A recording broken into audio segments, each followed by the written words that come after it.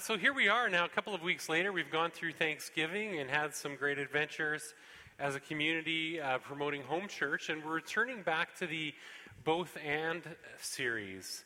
The series, in case you weren't here, is meant to give us an opportunity to look at some of the areas in the life of the church that are kind of polarized, and certainly looking at the election in Canada, we know that things can get polarized, but in particular, thinking about Christianity in the United States and North America and the UK in particular, where you have strong communities of Christian churches, sometimes evangelical, sometimes charismatic, evangelical, Baptist, Pentecostal. You have a tremendous diversity in the church, and a tremendous diversity of opinions on a number of different things. And what I really loved about thinking about this stuff was the idea that in many of those cases where you're dealing with an either or, where you're dealing with a strong sense of it's got to be this way, or it's got to be this way, and you see this all the time on social media, back and forth. If you post one thing that leans a little bit a certain direction, then somebody's going to balance you and post something that leans the other direction. And there's this incredible desire to attain balance, but it's like the wildest ride on a teeter-totter you ever had. Do you remember that as kids when we were allowed to have teeter-totters? Back in the day, it goes back and forth. Anybody miss the teeter-totter? Anybody lose any teeth on the teeter-totter? I don't know anybody who lost teeth on the teeter-totter, but we got no more teeter-totters. It's a bummer. So anyway, this great book by Rich Nathan, Living the Christ-Centered Life in an Either-Or World, really sort of proposes this idea that a lot of these things that are either-or that we fight about in the Christian community are really both and. And these are some of the things that we're talking about: evangelical or charismatic, social justice, proclamation, endurance and suffering, blessing and healing, grace and acceptance. Or is it about personal holiness? Is it about the Word of God and being led by that, or being led by the Spirit? Is it about our orthodox belief, or is it about having a relevant practice? And really, we believe it's both those things. And so we want to take ourselves as a church and position ourselves as people that are balanced, not balanced by being nothing, but balanced by being the fullness of everything that Jesus has for us. And that actually is radical. And so we are looking at that. What does that mean for us?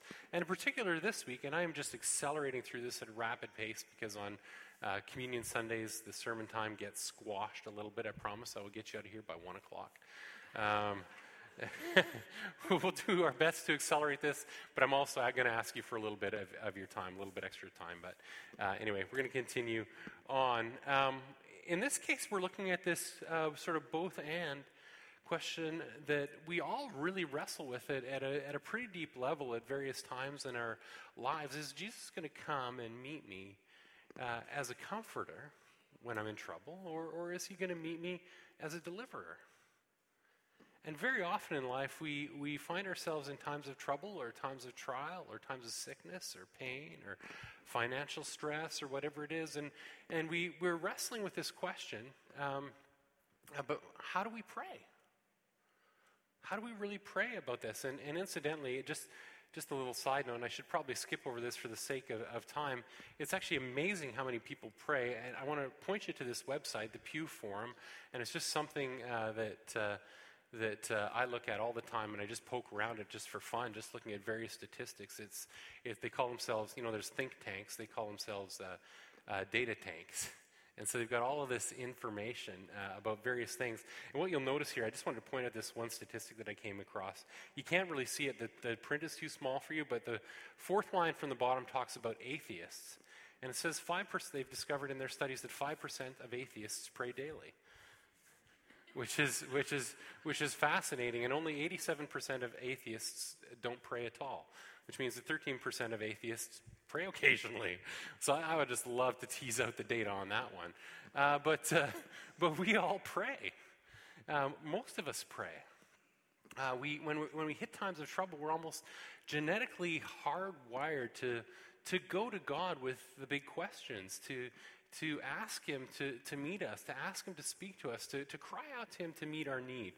And when we meet these challenges in life, one of the great questions that we struggle with, and I've seen this, and I've felt this, in ministry times here in front of church, or in prayer times with friends, or in hospital rooms, there's always this tremendous struggle, this tremendous question about how do we pray. I'll relate a story, and if you've been around OVV for a while, you've heard me say this story before, but I remember when it was a pretty formative time for me as I was a young man. I was understanding I was called to ministry. I was in the church that I'd grown up in, wonderful Baptist church, and a man that we all love named David was stricken with cancer and was in the hospital in Ottawa undergoing treatment. And I remember as a beloved man in the church, we prayed for him, and we had all of these wonderful prayer meetings for him. And I remember this one prayer meeting where we were really going to focus. Those who were really called to pray were going to stay for an hour after church, and we were just going to hunker down in the library and just pray for David for however long it really took. And I remember there as a young man just being incredibly frustrated because we prayed for the doctors to have wisdom, and we prayed for comfort for his family, and we prayed for comfort for David, and we prayed for the ability to endure suffering. And in a couple of hours of intense prayer, not one of us had the courage to pray for healing. Not one of us had the courage to pray for the miracle to happen. In those moments of prayer, in those moments of wrestling, there's something in us that's one, maybe we could be like little kids and just like ask for whatever we want at Christmas. Dad, I would like a Lamborghini. Right? My kids ask for me for a Lamborghini all the time. That's great. I'm not giving them a Lamborghini. But most of the time when we're really feeling it, we struggle with, dare I ask for the miracle? Dare I ask for the miracle? We feel that there's a risk in doing that there's a risk of disappointment, that there's a risk of pain. And this is something that is an incredible challenge for us. I want to look at 2 Corinthians chapter 1, verses 3 to 11. This is our text for this morning, and I want us to just read through this because this is the text where Paul most clearly lays it out in terms of his experience around God's comfort and God's presence, and around the question of deliverance and freedom and his own suffering and all that. And I just want to lay this out, and this sort of happens in a number of different places in the scriptures, but this is the most clear. Let me just read this for us. Praise be to the God and Father of our Lord Jesus Christ, the Father of compassion and the God of all comfort, who comforts us in all our troubles, so that we can comfort those in any trouble with the comfort we ourselves receive from God. For just as we share abundantly in the sufferings of Christ, so our comfort abounds through Christ. So this is the beginning. This is Paul's talk. This is him saying, okay, this is what it's like when God comforts, and this is what good comes out of it. He talks about how we can comfort those in trouble because we've been comforted in our troubles. If we are distressed, it is for your comfort and salvation. If we are comforted, it is for your comfort, which produces in you patient endurance of the same sufferings we suffer. So our sufferings can produce growth. Paul's laying that out as a part of the package for how we deal with suffering. And our hope for you is firm, because we know that just as you share in our sufferings, so also you share in our comfort. Paul's pointing out, and I'm just doing this really, really fast. I would normally go through this passage a second time and really pull these apart. I spent almost 12 hours in this passage this week, and to have 20 minutes to give it to you is almost impossible. But I'm going to try to do this really quickly. And our hope for you is firm because we know that just as you share in our sufferings, so also you share in our comfort. So there's something about suffering that's a shared community experience. There's something about it that bonds us. There's a way in which God uses it to bring us together. And then he goes on to talk about his experience in Asia. He says this, "We do not want you to be uninformed, brothers and sisters, about the troubles we experienced in the province of Asia. We were under great pressure, far beyond our ability to endure, so that we despaired of life itself. Indeed, we felt we had received the sentence of death." Cheery notes from Paul. Okay? "But this happened that we might not rely on ourselves but on God." Again, thinking about suffering as something that produces growth in us, "who raises the dead. He has delivered us from such a deadly peril, and he will deliver us again." So whatever suffering, and Paul does not go into specifics here about what that was, but whatever suffering they were enduring, whatever pain they were enduring, God absolutely delivered them from it. Note to self, when you're suffering, deliverance is always in your future, it's not in your present. You can't get deliverance and salvation from a problem unless you have a problem. Right? So just note to self, Paul is talking about a process. He's talking about a journey. He's delivered us from such a deadly peril, and he will deliver us again. A great word of hope. On him we have set our hope that he will continue to deliver us. So out of this experience, whatever it was, and we're going to talk about it in just a moment, Paul has tremendous hope. He's learned in that moment that God has delivered him, and he's learning that God will deliver him again and again. "As you help us by your prayers," he's calling the community to prayer. "Thank you for praying for us. Then many will give thanks on our behalf for the gracious favor granted us in answer to the prayers of many." Paul is talking about the tremendous favor of God. Now, scholars will look at this passage, and what they do is they say, and this is what I did when I first read it and started digging into it, what the heck happened in Asia? What in the world happened in Asia? What is the story that Paul is talking about? What are these troubles that happened in Asia? And immediately you go to the book of Ephesians and the book of Acts, because Ephesus is in Asia. And so let me just read to you some quick excerpts from Acts chapter 19. Paul's adventures in Asia, the troubles that happened in Asia. Listen to this, Acts chapter 19. This is in Ephesus, verse 5, and I don't have these up on the screen for you. "On hearing this, they were baptized into the name of the Lord Jesus. When Paul placed his hands on them, the Holy Spirit came on them, and they spoke in tongues, and they prophesied." They were about 12 in all. Paul has this encounter with people who had been baptized into John's baptism, but they didn't know about Jesus, and they didn't know about the Holy Spirit. So this is Paul's trouble in Asia.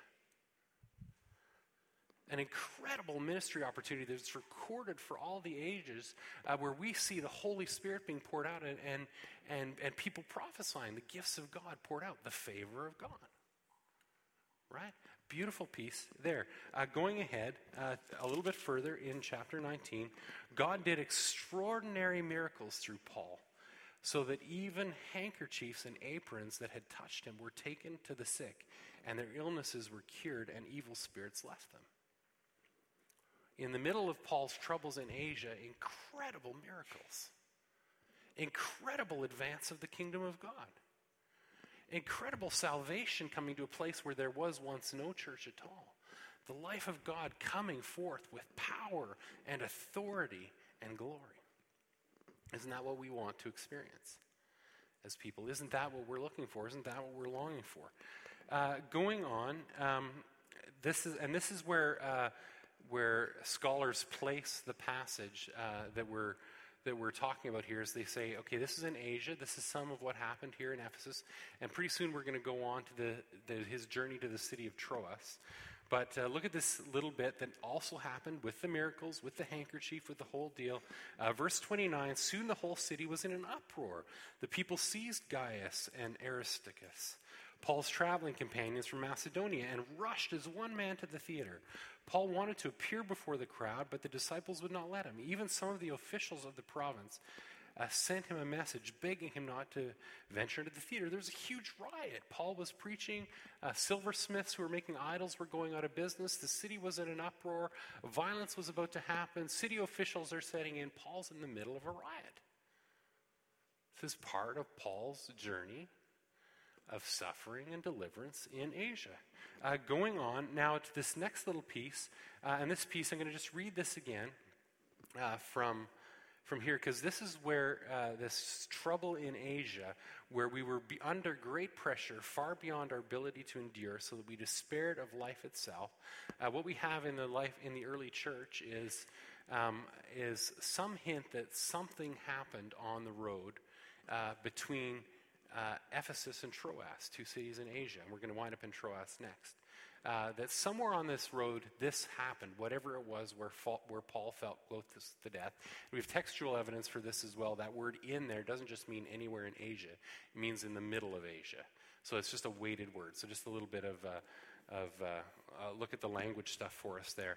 But here we are in the middle of it, all of this trouble, somewhere on the road. And then when he gets to Ephesus, or gets to Troas, we have this, and this is every preacher's favorite passage right here.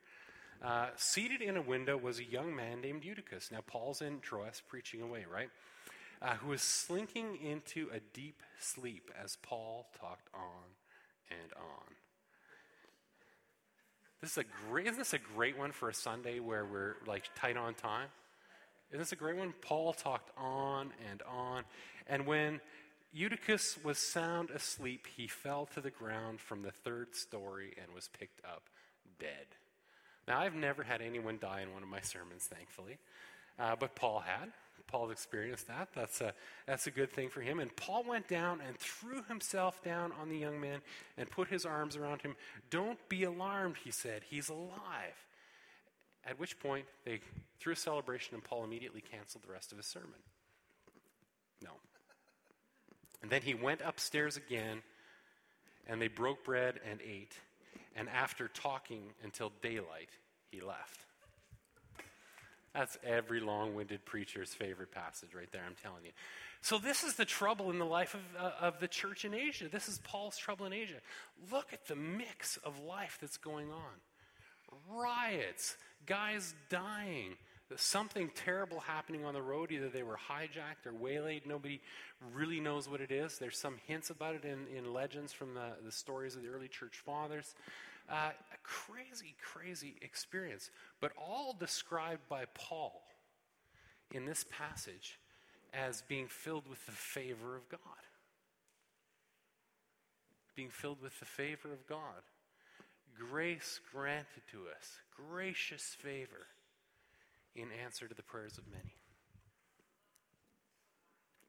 When we meet a challenge in life so often, when we're in that moment of wrestling, do we want God's comfort or do we want the miracle? We look at the miracle as the first thing we want, Christmas morning, and we look at the comfort as the consolation prize. Isn't that right? Isn't that the way we view it most of the time? That's not at all how the early church saw it. We pray for the comfort. We pray for the miracle. It's all Jesus. The early church, and we see this like through all of the sufferings and all of the persecutions of the early church. We see it all the way through the stories of the Gospels, and there's passage and there's passage and there's passage about this, of celebrating the sufferings that they share with Christ and about the miracles that are happening all around them every day. They absolutely looked at the suffering, they looked at the miracle, and they saw those two things as things that they wanted to sort out, but what they wanted more than any of it was anywhere, any moment, any time that they were connecting with Jesus. It was all about Jesus. Is Jesus going to meet me in my sufferings? If that's how I'm going to meet Jesus, that's what I want. Is Jesus going to do a miracle? If Jesus is going to do a miracle, that's what I want. They did not see a teeter-totter in any way in either this or that. They just wanted Jesus. And they passionately pursued him. Now for us, that's a tremendous challenge. Because we're wired by modernity to want to choose one or the other.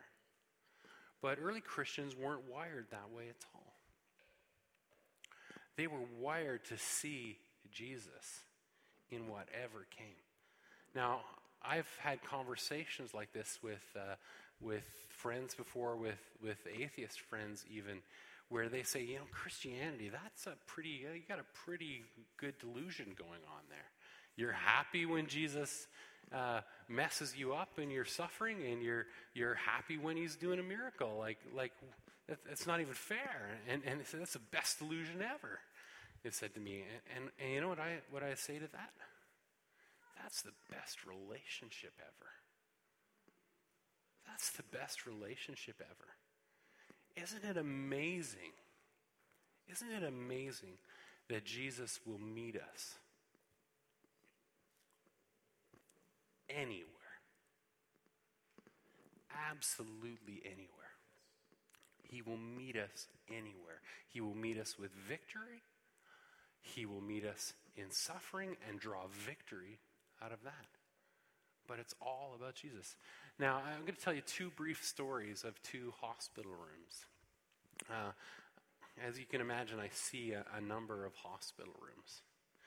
The first one was a story with my friends Paul and Yana in Toronto, an incredibly wonderful young couple, young worship leaders who loved Jesus. They were in their early 20s. They were having their first baby. This child was anticipated by the youth group. They were excited about this baby. They were absolutely delighted. And we were all looking to this moment with incredible hope. And I remember close to the time of the baby's birth, I'd heard that they were in the hospital, that the child was coming. And I remember getting the call at one afternoon, Sunday afternoon after church, and I saw that their number came up, and I was excited to pick up the call. And the first thing I heard on the line was tremendous grief. Tremendous grief. This child had been stillborn. Faithful, wonderful, faith-filled Christians. This child had been born, stillborn. And I remember rushing to the hospital and walking into this hospital room that was just incredibly filled with pain and incredibly filled with grief. I remember cradling this little baby with the family gathered around me as I held this little infant not breathing, and us crying out to God for this baby to come back to life. I remember it like it was yesterday. And I remember life not coming into this beautiful baby. But what I remember from the days and the weeks that followed that, the baby they named Chris, they named the baby Grace. We buried that child together. We grew together. We wept together. We figured out how to pay for the funeral together. They lived in hope. They lived in grace. And in the end, God absolutely won. God absolutely triumphed. God absolutely had the victory. Through the most intense suffering and moment of pain that one of the most intense moments of pain that I, as a minister, have personally experienced. Another hospital room. Not too many months later. I'd been in Lagos, Nigeria. We'd been there on a short-term mission trip, and the youth pastor who was replacing us at this church in Toronto, we hadn't gotten news on the road. There wasn't the time of email and Twitter and all of that where that much of it was happening. But we got back to Toronto. We were just about to move to St. Stephen, New Brunswick. And as the plane landed, I picked up the phone to figure out what was going on in life and get caught up. The youth pastor that we'd hired to replace us, I heard, was in Ottawa now. This is while I'm in Toronto, was in Ottawa in a hospital bed with leukemia. And I remember walking into that hospital room. We were moving to St. Stephen, New Brunswick, and the next day, we were moving to St. Stephen, New Brunswick. The day before that, while we're packing clothes, I hopped on a plane in Toronto, flew to Ottawa, visited in the hospital for an hour, flew back to Toronto, got in the truck the next morning, packed up the truck that night, got in the truck the next morning and drove to New Brunswick. craziest day of my life, jet-lagged from a trip to Lagos, Nigeria. But I remember being in that hospital room. And I remember that also being the most hope-filled place you could possibly imagine.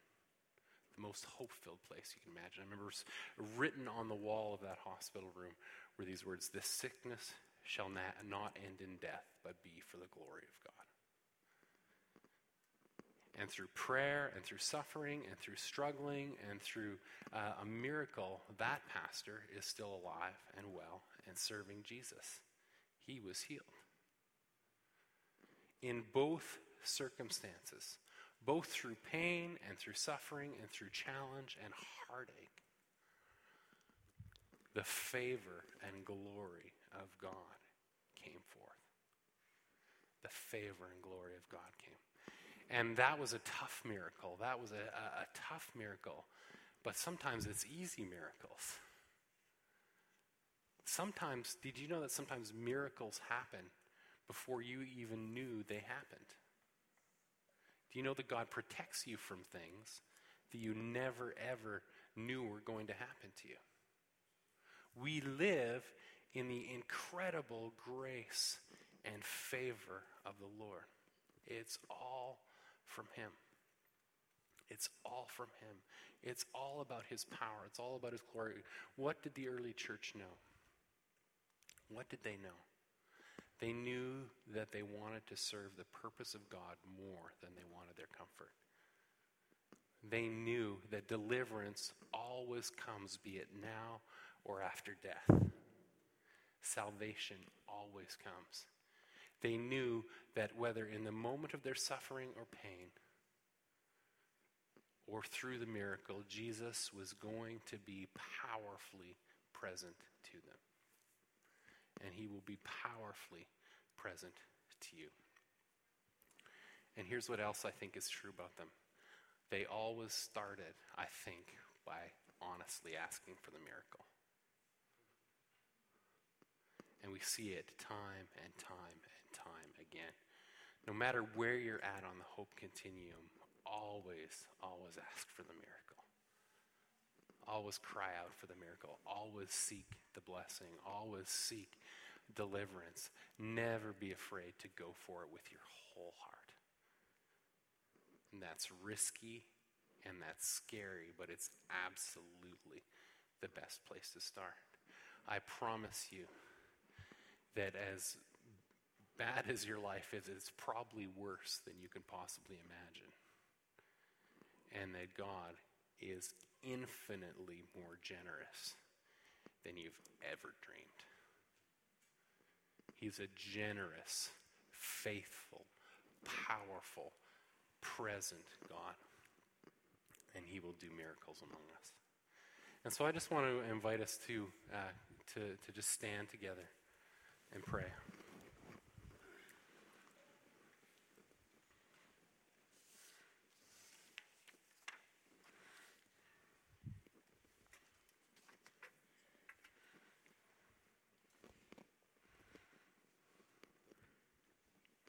There's a mic there, Chris.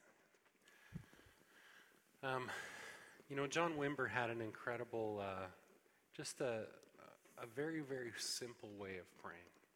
At least when he started out with prayer and with prayer encounters, with meeting people in all kinds of suffering and needing all kinds of healing, the very, very simple prayer was this: "Come, Lord Jesus.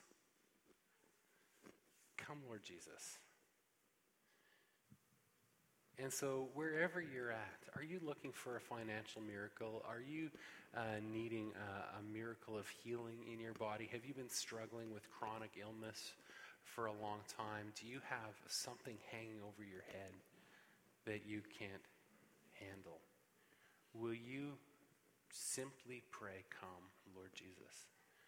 Bring the miracle. Bring your presence. Bring your comfort. It's all from you."